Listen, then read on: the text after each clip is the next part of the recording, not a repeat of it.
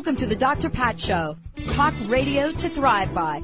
Powerful, inspiring, and coming to you live, bringing you stories of people like you and me, busting through and living life full out. Get ready to dare to wonder what your life would be like if you knew you could not fail.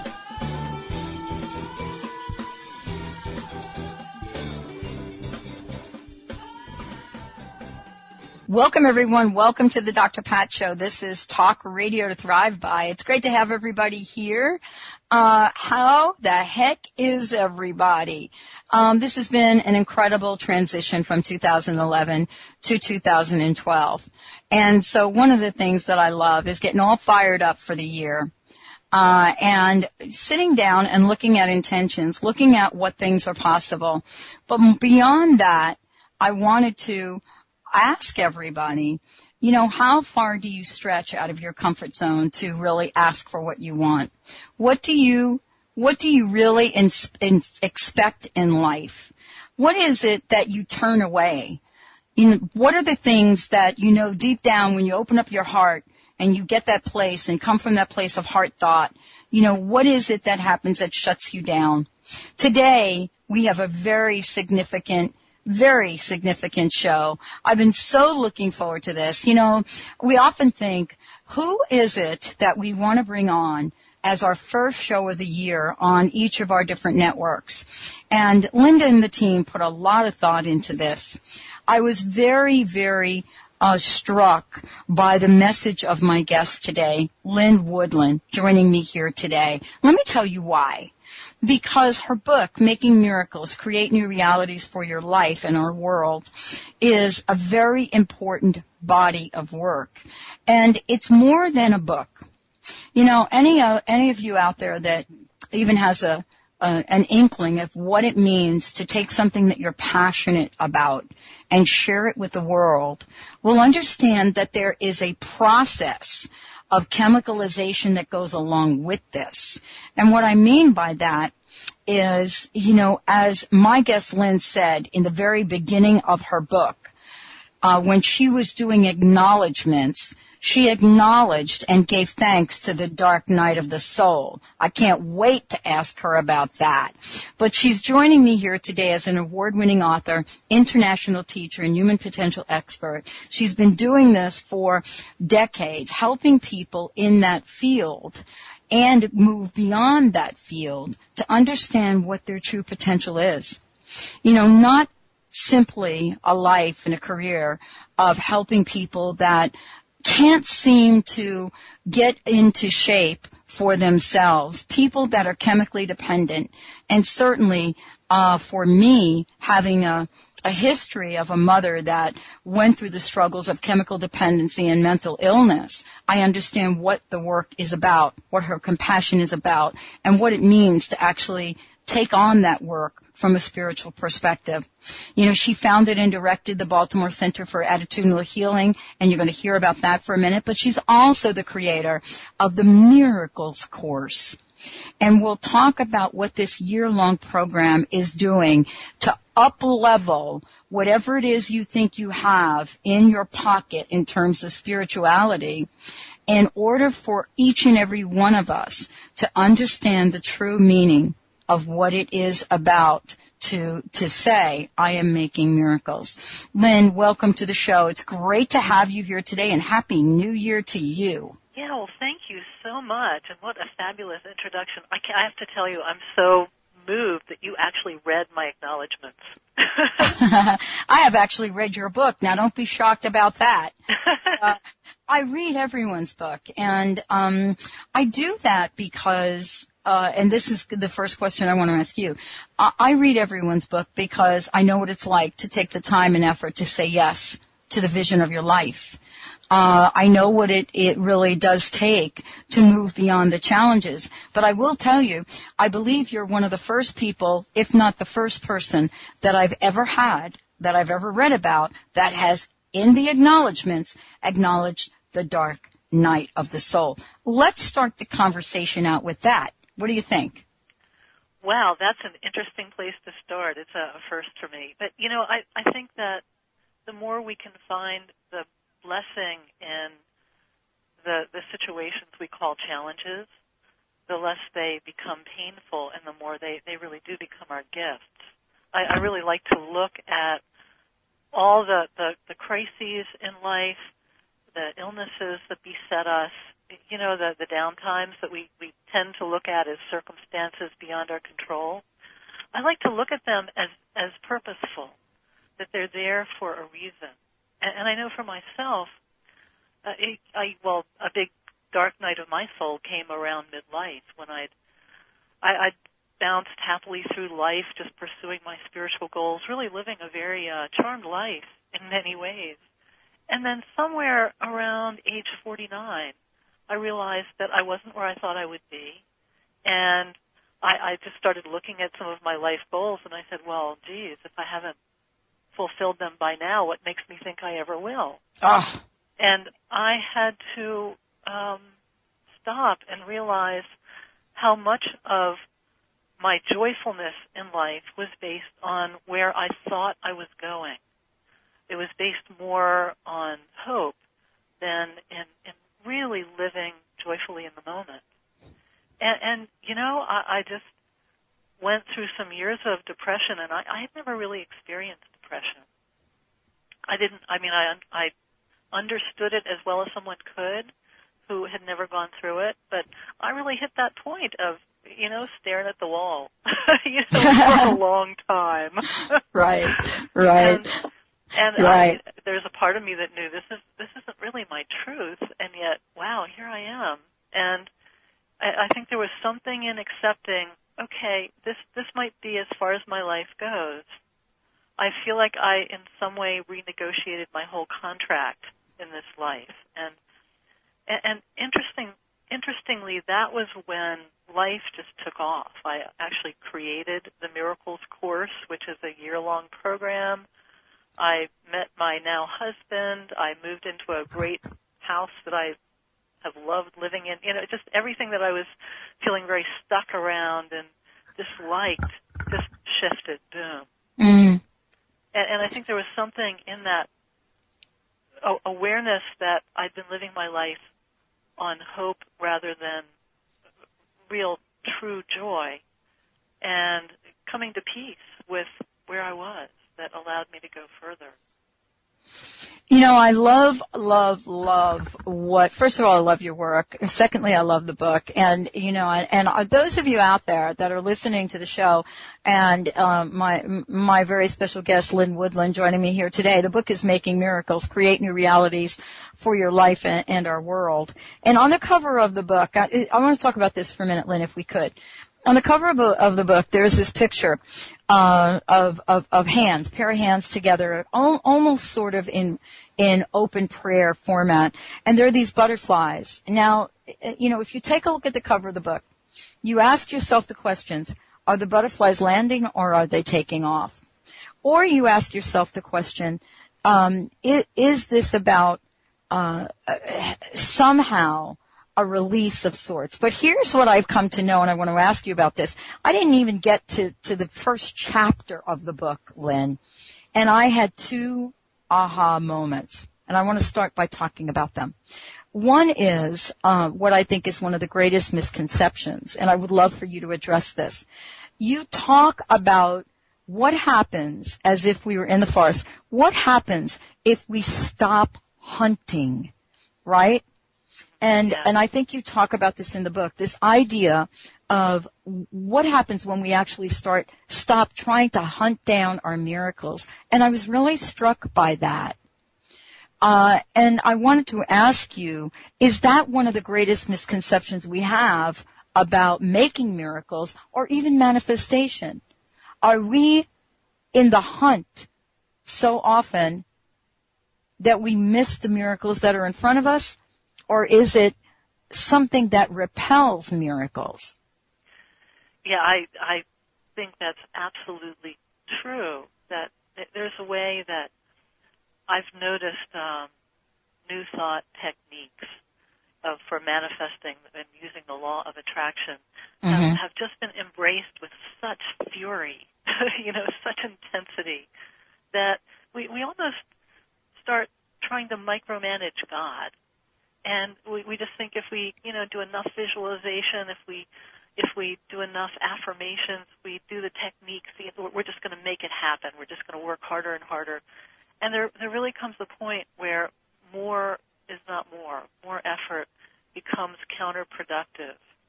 In fact, it's interesting. There's even some very interesting research around this. There's a great research team, Robert John and Brenda Dunn, and they've just done decades of work with mind-controlling matter experiments.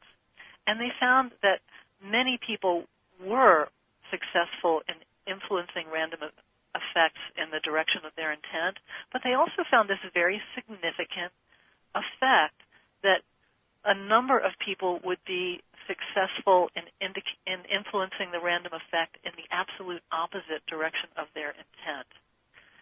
And in other words, their conscious minds were directing their subconscious power to cause an effect, but it was, the way I interpret it, it was an effect of the subconscious mind's choosing.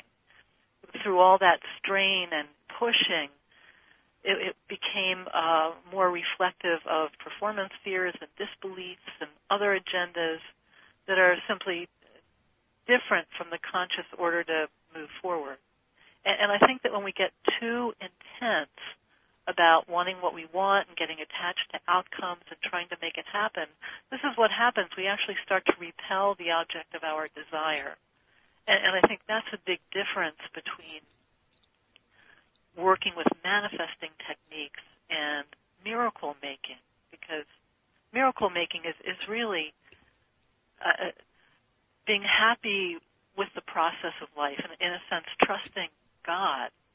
And, the idea of the butterfly and the hand. So I've used that image for years as an analogy to describe the perfect state for calling forth miracles.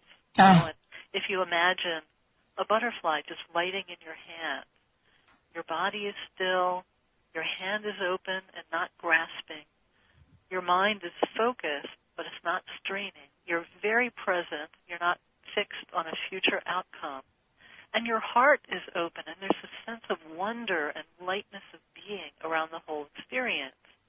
And then when the butterfly flies away, it leaves you full for a time afterward. You don't feel empty and like, where is it? When am I going to get it back? So does that answer your question? Yeah, absolutely. And the reason that I was so struck by that, Lynn, is because, not too long ago, midpoint last year, I was at a birthday celebration, a pivotal birthday celebration for about 6 of us, and we were at this beautiful estate, and I have an attraction to dragonflies, always have. And this place was surrounded. I mean, dragonflies everywhere. And I don't know what possessed me, but I was standing there with three or four of my friends, and I simply put my hand out, and the dragonfly landed on the top of my hand. And they actually took a picture of this on, what do you call it? Everybody's got a smartphone now, right? Yeah. But and someone asked me how I did it, and this is really where I want, where I want to talk with you about making miracles. Somebody asked me how I did it. How did I get the dragonfly to land on my hand? And there was a moment, Lynn, where I thought I had to make a story up. Because the real answer was, I don't really know. I simply put my hand out. And let's talk about that in terms of making miracles. A lot of conversation about making miracles, expecting miracles, having miracles. I don't believe in miracles. What do you think is, I think, the greatest, let's call it, misconception that we have these days about miracles? Well, I think it goes back to a bit of what we were talking about before, that when we talk about miracle making, is it something that we can force into being with our, all the push of our personal will, or is it something completely out of our control that is just, dropped on us like grace or like luck? Now, as you told your story of the dragonfly, my guess is that in that moment, you were just in a state of joy. That yes. You were in the beauty of the moment, Mm. and your whole aura was expanded and bright, and in that instant, you were just one with the dragonfly, and all of nature felt that, and that dragonfly just came and lit on your hand. And yet, that was such an immediate, in-the-moment experience. It's one that could easily be felt to be out of your control, like something, how could you possibly do that again? Right. And it's true, if you try to make it happen again, you could sit in that garden all day long. And yet, if you had another moment of joy like that, you might have 20 dragonflies all over your body. You know what I mean? And that's one of the Absolutely. reasons that miracle making can seem so hard to pin down, because on one hand, it's easy, and on the other hand, we can't force it or make it happen through our personal will. There's a surrender. There's an intention and a surrender to just being present in the moment in joy. And there's ways that we can encourage that state. And I mean, that's what my whole book is about. It's just one exercise after another and after another. And yet to really make it happen, we can't force it. It's when our personality tries to force God that it all falls apart. When we surrender to God, then everything happens. And often it doesn't happen in the way we think it's going to happen. It happens in some even better way. Let's talk about this, though, in the context of what you've written, because honestly, I'm reading your book, and I actually read it once, and then I went back and looked at it again for the show, and I realized how much I've changed in a short period of time after reading your book for the first time. And I know you must hear this from several people, but there are a couple things that stood out, and I would love for you to address this. In your book, I believe you say miracles are natural. Yet everything in our pop culture, everything in our history, everything in religion, so to speak, those folks that talk of miracles, talk about miracles as supernatural almost, right? So I would love for you to just share with our listeners this perspective that, this book is really based upon. Yeah, I think that we're in an amazing era where science is beginning to provide a framework for explaining some of the things that we've called unexplainable or supernatural. In fact, there's a guy, Melvin Morse. He's an MD who's done some of the just greatest research on near-death experiences. He's written a bunch of best-selling books. One was Closer to the Light. He made the point somewhere saying that the debate between believers and non-believers around all this supernormal, quote-unquote, stuff is an obsolete debate because it's based in old science. And, we're seeing from the world of physics the existence of this field of energy. And it's essentially all the energy left in the space when all possible matter and energy are removed. And this remaining field comprises literally a supercharged sea of light backdrop to everything. And physicists have theorized that if we learn how to tap it, it can become this limitless energy supply, meeting all of our current needs in just amazing ways. And as physicists are working to explain and, tap this ocean of light, there's this whole other glimpse into the light that's coming from the growing body of research on those who've had near-death experiences.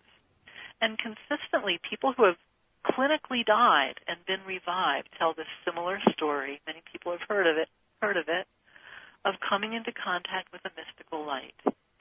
And, this experience is profoundly transforming in any number of ways.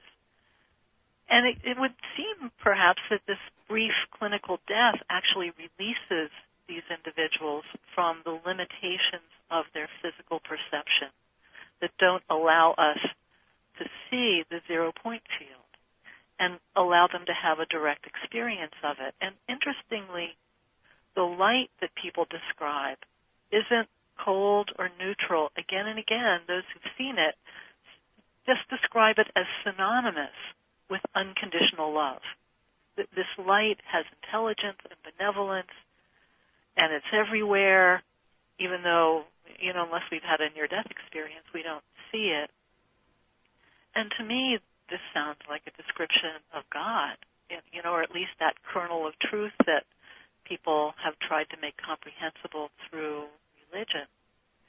And if you go far enough to the far reaches of science, all kinds of amazing things are coming to light that make what we've been talking about as supernatural just seem part of the natural world that we hadn't previously known how to explain. I mean, don't you think this is really sort of the discovery that so many people in this field of human potential have been talking about and preaching about for years, yourself being one of them. And it's got to be at some level, Lynn, for you, this crossroads we're at with science and spirituality and what we believe about God, what we believe in. Aren't you now in your lifetime seeing these breakthroughs of things that so many people like yourself, have known? And how do you feel about that? I think it's a thrilling time to be alive. It's true. A lot of what has been part of metaphysical teachings for eons now is becoming part of quantum physics. And another aspect that I think is just so exciting. A lot of my book is set up as a group experiment where readers get turned into participants in this miracle-making experiment as soon as they begin reading. And it really invites readers to bypass space and time to reach out in loving compassion to every other reader wherever they happen to be. And then the experiment involves focusing and directing this collective energy of love to see what miracles we can create for ourselves and each other and the world beyond. And, it's kind of a far-fetched premise. However, all the experiments I put forth in making miracles that bend time and transcend space, they're just new applications for what science has already shown or very strongly suggested to be possible. And I have such a strong feeling that some of what people are calling the shift and the new energy that people are feeling, especially around right now in this year, I think a lot of it has to do with us really understanding and tapping the power of all of us together, because I think that's where we're going as a species. And that was a big message of my book, even though a lot of the book is about how to create our perfect, heart's desires and all kinds of personal goals and outcomes.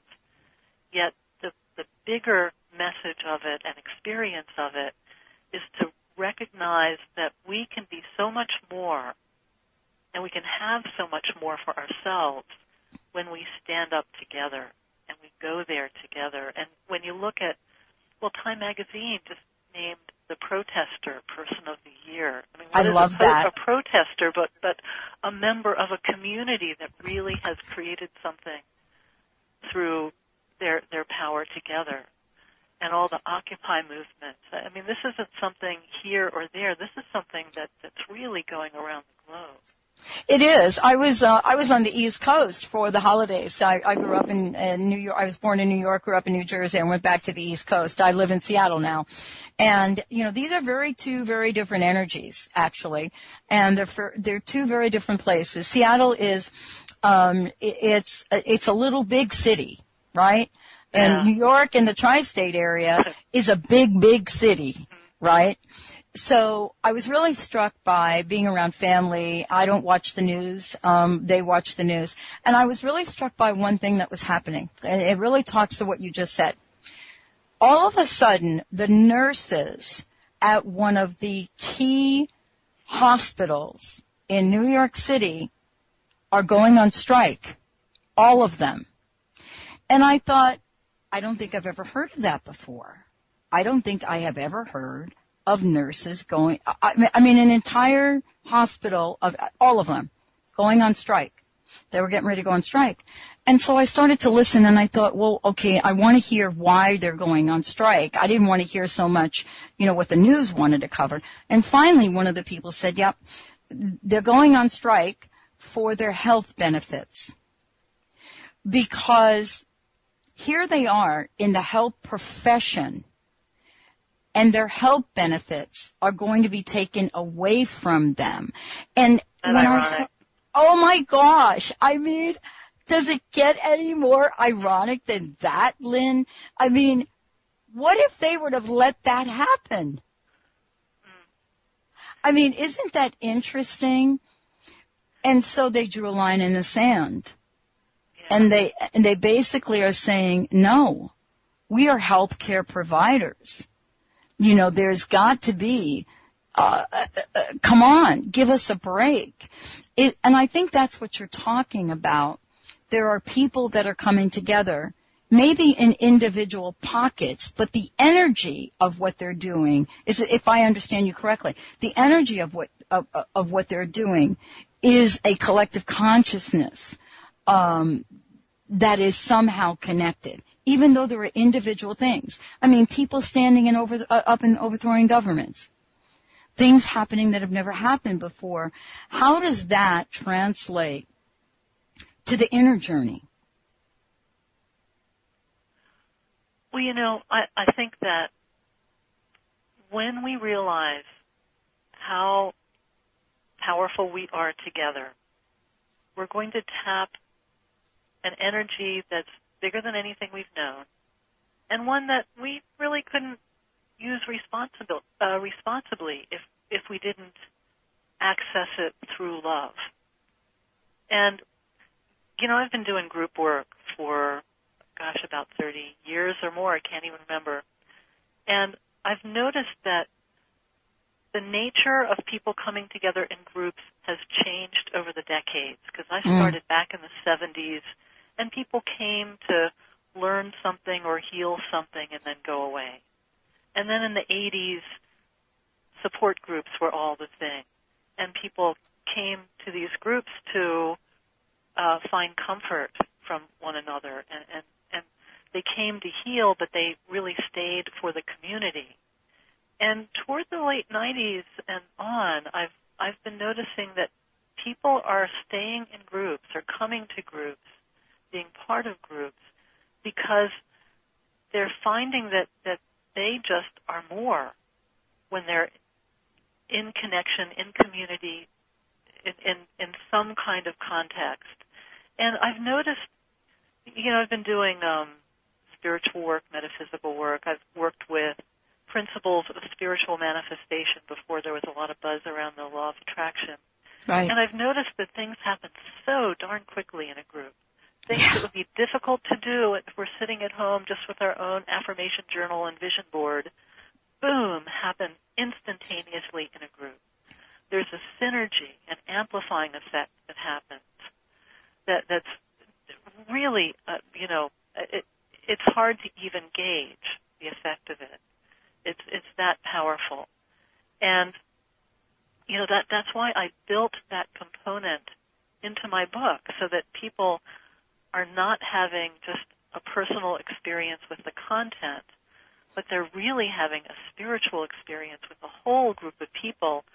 And that group of people actually becomes a generating force for energy that each individual can then tap into. So rather than just having the force of my own personal power, I have this theme of this whole force field of consciousness working on my behalf, like massively focused prayer.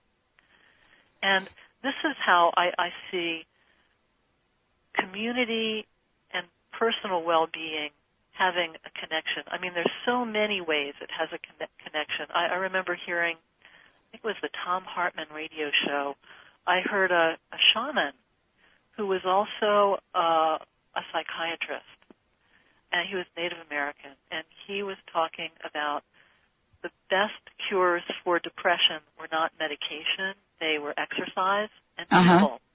And he was saying that in his Lakota tradition, people would have healing circles, I believe he called them. And he said he hadn't really seen anything much like that in white, mainstream culture, except for a few prayer groups here and there, but not really.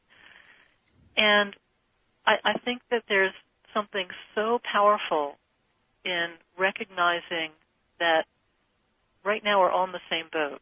We have to go it together. And I think that that's even some of the purpose, the higher purpose of this global economic downturn that we're all going through right now, that it's teaching us that we really can't advance ourselves separately, that we have to come together. And I'm seeing so many people being very creative in coming together to create more prosperity. Maybe not more dollars, but recreation that doesn't involve going out and doing expensive things, and clothing swaps, and holiday gatherings that don't have to include mass quantities of purchased gifts, and a lot of ways that people are coming out to support one another and meet each other's needs in a way that didn't happen when they had more money to be self-sufficient. Exactly. I think this economic crisis is breaking us of our stubborn self-sufficiency, because it's not going to take us to the next step. We need interdependence. Well, this is really what we're talking about. Let's share with our listeners what the experiment is about, what you've actually created here in terms of bringing the collective to the forefront, because so often we think we have to do so many things alone. And yet the power of when two or more are gathered is phenomenal. How has what you've created, the miracle experiment, let's talk about that for a minute, because this is so important that people don't feel alone right now and get the support. This is not just a book that you've written. This is really an experience that you're offering for people, isn't it? Yeah, it's a virtual support group and experimenting group and manifesting group. And it's the miracle experiment is something I first introduced through the book, and I've expanded upon in various ways when I'm with a live audience. I even have a little video that I invite people to go to that just takes you into the experiment in about 7 minutes. With the idea being to draw more and more people, and therefore more and more consciousness into it, because essentially this experiment is a means of gathering people and consequently building energy for miraculous manifestation. And because it operates outside of time and space, it allows many more people to be together than could easily happen in linear time or in one place. And it creates a generator-like wave of consciousness, as I said, like massively focused prayer that works on behalf of every participant. And, I said, it's a little bit of an outlandish premise, but it's based really in science. And the experiment works simply because we all intend that it does. And intention, science is showing, is truly that powerful and potent. And it works because we're all focusing our minds in a common direction. It works simply because we're imaginative enough to form the intention and then energize it with our excitement and imagination and love. And, I've heard people share all kinds of wonderful miracle experiences that they've had. And yet another thing that I've really heard in the way people have talked about their experience with the book is that they'll share some really cool experience, and then they'll say, and the other thing is that I just don't feel so alone. Yeah. I feel that I have these loving others with me all the time. And, There have been experiments I've led in person where I would have people reach out across time and space to send love to people, we'll never know. And I've seen some of the more intuitive people in the group often come out of it saying, I felt like I was with someone who had a broken arm and I was helping to heal it. Or I was with a woman who had just found out she was pregnant. She was very frightened, and I was calming and soothing her and reassuring her that everything would be all right. And who knows if that's imagination or is that a real connection with an actual human in a whole different part of the world, maybe even another time. Those are the kinds of things that are hard to gauge, and yet makes you wonder. Science is showing that intention really can transcend time. We can send healing and intention back in time and change the past. In fact, there's a wonderful author, Lynn McTaggart. Oh, I love Lynn. Who writes a lot about science in a way that makes it very readable and easy to understand. And she's a pure science writer. She strictly writes the science. And in her last book, The Intention Experiment, she was writing about intention and time.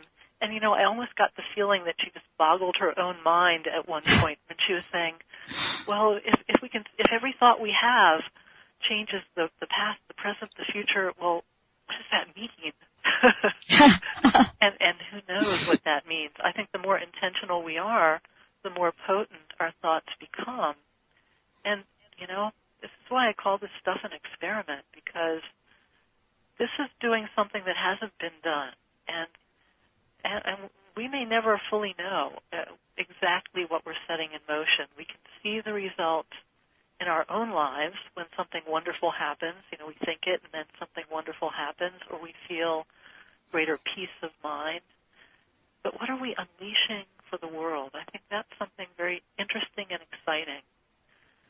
And it is. We never know the answer to that exactly. Yeah, isn't that interesting that you may never know? But yet at the same time, there is this peacefulness from having a sense of knowing about it, because there's so much evidence that is showing up now for the people that are also like Lynn McTaggart and are it's mind-boggling. I wanted the listeners to know a couple of things. I wanted to just tell everybody I'm having the pleasure and the honor of speaking with Lynn Woodland joining me here today. The book that we're talking about is Making Miracles, Create New Realities for Your Life and Our World. But you can also participate. And I want to take a moment, if we could, Lynn, I want to make sure everyone knows how to get a copy of the book. Also how to participate in the experiment, and more information about your website. So let's just take a moment and give folks some information, and then let's move and talk about this idea of manifestation in God. Okay, the book right now, it's available on Amazon.com. Just look up Making Miracles. By spring, it'll be out in bookstores, and you can order it from your favorite bookstore now. They could get you a copy. My website is lynnwoodland.com. That's LYNNWOODLAND.com, and that has all of my events coming up there. I like to create as many opportunities to do miracle experiments as possible. So if you go on my website, you actually can just see a 7-minute video that will right there have you in the miracle experiment. You'll have a little flavor of it. And I do everything from phone conference miracle experiments. I'm doing one of those this Sunday where people just call in from all around the world, and we just get together and create the consciousness of miracle making to see what happens. My most in-depth program is my year-long Miracles course, which is a whole program of new thought, spirituality, that leads to ordination upon completion. And soon I'm going to be offering my weekly group, which I've been doing for 25 years. I'm going to be doing that by webinar. and that too will have a Making Miracles focus. So I'm doing that every way I can. I just feel that more and more people, the more of us join this consciousness of miracle making, the more we start a snowball growing. I absolutely love what you've created because you're absolutely right. It has been my own personal journey, especially my healing journey, that really points to sort of the next series of questions that I want to ask you, because I was really struck by on your website what you have written about spiritual healing. And in the book, you talk about impossible miracles. I actually love this chapter. Because as a kid growing up, I was always scolded because I daydreamed all the time. I'm a daydreamer. I can daydream as I'm talking to you. Because I see things visually. That's a good thing. Yeah. Yeah. I mean, when I read, I don't read words. I don't see words. I see what I'm reading. It's really good if you're creative. Not so good if you're in school trying to learn and take exams. Yeah. That doesn't work really well. But here's my question. We're hearing a lot about wellness and health and healing. There are millions of people that feel like, how should I say, that the health system is failing them. Many people are turning to what we call alternative approaches. And I wanted to talk with you about healing because it's so prominent on your website, but you also talk about it in the book. And I want to start with a place that, I started to reread some books that I read years ago. Kind of like you, I'm rediscovering some of these things. The book by James Allen, As a Man Thinketh.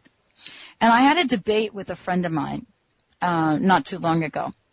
And I pulled out the book to read it again, and I almost missed it now for the 500th time I've pulled out the book. And it's this. When the book starts, he goes on to say, as a man thinketh in his heart, so is he. And almost everyone that has read this book forgets what that first sentence says, because as the book goes on, we go now enter into thought and what thoughts mean and intention. So I want to ask you, this idea about as a man thinketh in his heart, it almost sounds like it's a sentence that doesn't make sense. And I wanted to ask you about spiritual healing and what the relationship is to that, making miracles, and what we think is in our heart. Well, the most powerful healing state there is a state of love.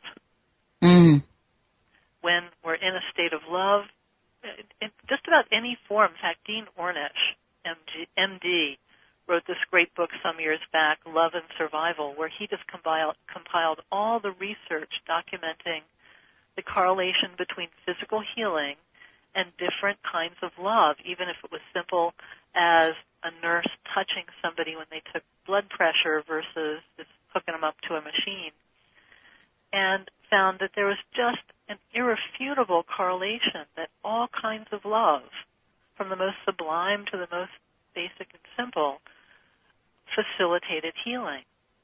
And whether we're giving it or receiving it, when our heart is open, we actually stop being givers and receivers. We are just completely in the moment, which I think is about being connected to God. I think when we are in an open-hearted state of love, we are connected to that zero-point field God energy. And that is the force that gives rise to healing miracles. And truly, any magnitude of illness can be healed instantaneously. And that doesn't mean we can force any magnitude of healing into being instantaneously. And that's where it gets really tricky, because anyone with a dis-ease wants it to go away. And this brings us back to where we started at the beginning of the program. Yes. The dark night of the soul. Right. Every dis-ease is there for a reason. So before we can let it go, and move beyond it, we often have to understand what its gift to us is, how it's not just our enemy, but in many ways our friend. What it's pushing us to do, what it's helping us to learn, how it's teaching us compassion or depth or helping us get needs met, to be cared for and loved. There's a tendency in the healing arts, and I'm not talking about Western med, that's a whole other extreme, but even in more of the spiritually based healing arts, to focus on what's wrong and get rid of it. And I've actually worked with a number of different modalities of spiritual and energetic healing over the years. And, one of the most effective things I've found to facilitate healing is to give it less attention rather than more. To shift attention, to do what needs to be done, to do what makes sense, to get it taken care of, get care, get energy healing, whatever, your heart is calling you to do. But give more of your focus of attention to creating a joyful, fulfilling, passionate life. And finding what it is you want to be well for, and really embracing that, as well as listening to what is this illness pushing you to do that you wouldn't do otherwise. Because, for example, somebody who's never put themselves first through their whole entire lives, maybe they get cancer, and for the first time, they're the center of their family's attention. They're the center of their caregivers' attention. Everybody is coming to them and caring for them. And from the perspective of the soul, really the higher spiritual essence of that person's being, not their personality. Nobody chooses cancer. Nobody wants it. Nobody likes it. However, there might be a higher, wiser part of us that says, my life has been imbalanced up to this point. I have a need to balance that's greater than the preservation of my physical health. And I think that's the part of us that calls in a balancing experience. And we tend to call those, balancing experiences bad. When they come in the form of sickness and challenge, right. We call them bad, and we fight them. And yet if we could recognize that this is balancing the imbalances of a lifetime, and instead of being forced to have the balancing, the corrective experience, we recognize what it is and we start seeking it out without needing the illness, then it becomes a lot easier to let go of the dis-ease. To give you an example of how that works, there was a woman I worked with years ago dealing with breast cancer, and she recognized the event of the illness as actually being a very powerful thing in her life because she was born of missionary parents. She'd been taught giving was better than receiving. She was a lovely person, always giving. And when she got sick, it really was the first time she gave attention to herself, and she allowed herself to receive. And I suggested that she invite friends that wanted to support her to become a healing committee for her, and to have one or two people she really trusted on that committee help her come up with a list of just every possible way that people could support her, from spiritual help like healing and prayer, that sort of thing, to practical help like rides to doctor's visits, meals, help with chores, to emotional help, somebody to just reach out and talk to, or recreation, go to a movie together, everything. And then she was to give that out to all of her friends, and they would pick things from the list as they could and wanted to give to her. And she was fine with doing that until I said, and now you also have to ask your committee if they would be willing to keep giving to you in the same way even after you release your illness. And that's where she had this big hitch that went, oh no, I couldn't ask that of them. And she realized that she had this belief that she had to have a life-death situation in her life to be able to ask for the kindnesses and the care and the giving that she was asking from her friends. So when we're willing to do that thing that goes against all of our conditioning, that feels excruciatingly out of our comfort zone, and yet it's what the illness is pushing us, forcing us to do, that's when things often shift in remarkable ways. And the symptom, the dis-ease, becomes a lot easier to let go of because we don't need it anymore.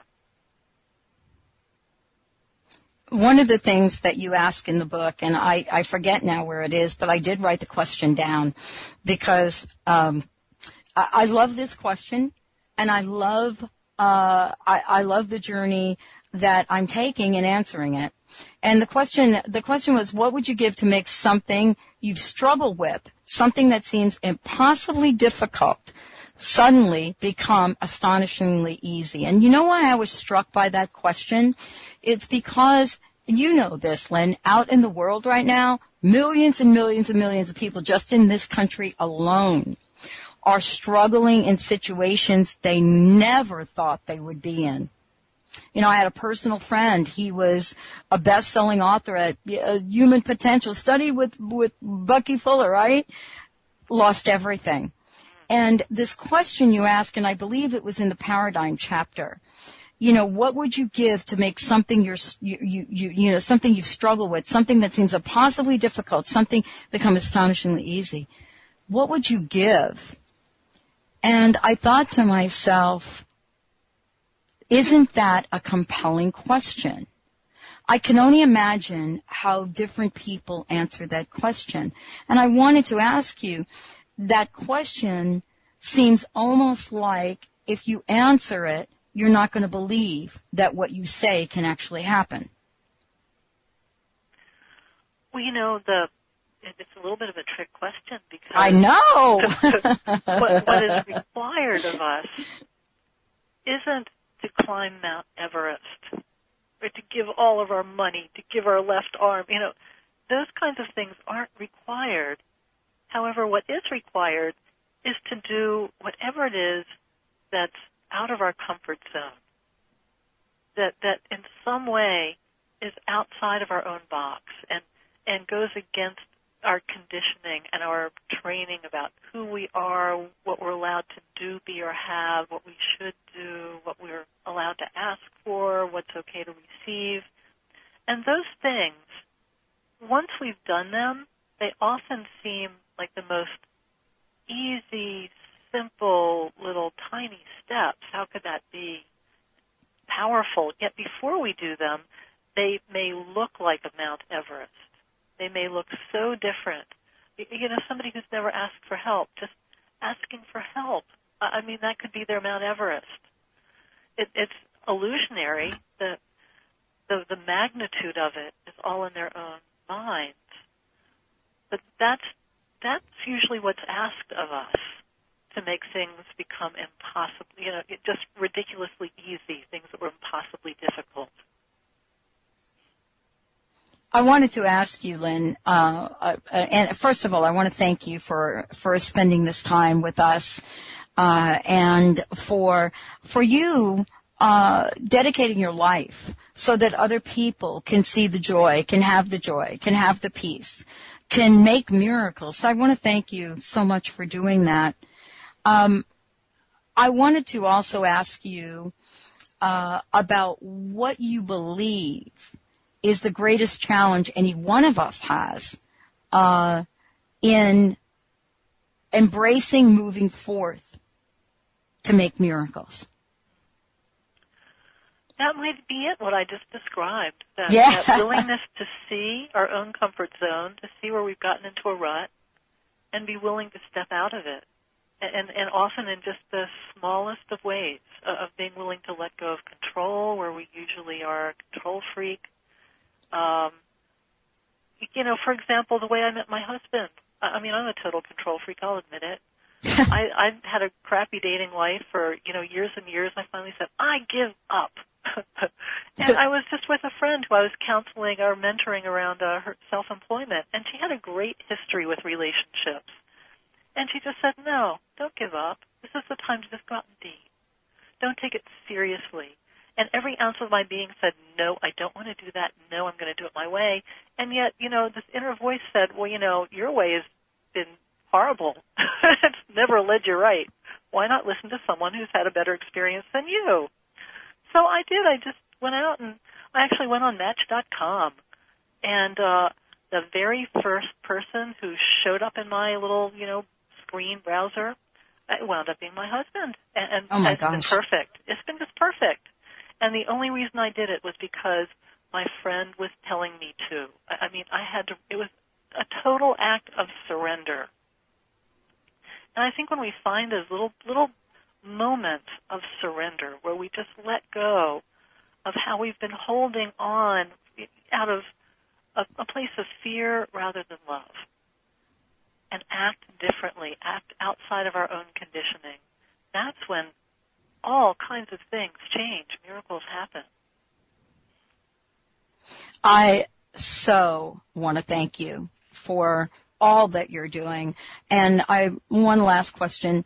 I wanted to know what your personal message is for our listeners today. And please let them know how to get a copy of the book and know more about your upcoming courses. Oh, yeah. Everybody do, if you're free, join me this Sunday for a phone conference. Just go to my website, lynnwoodland.com, and you can sign up for that. And we're going to do a live miracle experiment. It's going to be 3 p.m. Central Time. And, the book is available on Amazon.com. It'll be in bookstores by spring. You can order it from a bookstore now. And, I think I'd love to just have more of your audience with me on Sunday. We'll just make more energy with more minds. Absolutely. Going at it, yeah. I want to tell everyone this book will change your life. And, I say this book, but it's actually an invitation. And you do a beautiful job in guiding us through, the path of exploration. Thank you so much, Lynn, for joining me here today. Thank you. Thank you so much. It's been a pleasure. It really has. I want to thank all of you out there for tuning us in and turning us on. The book is Making Miracles, Create New Realities for Your Life and Our World. You get to participate with many, many other people. Take the journey together and be ready for the revelation. And that revelation is you, the miracle maker. All right, everyone. We'll see you next time on the Dr. Pat Show. And Happy New Year to you.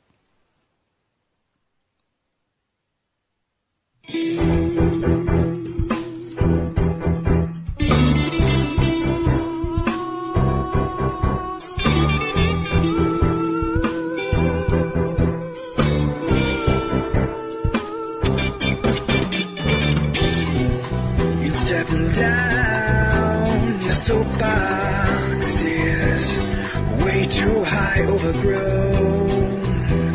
You can barely see the ground or touch the sky. Your high horse has taken off and left you nowhere to be found. Better off dead, or so you said, but don't worry, we all fall down somehow.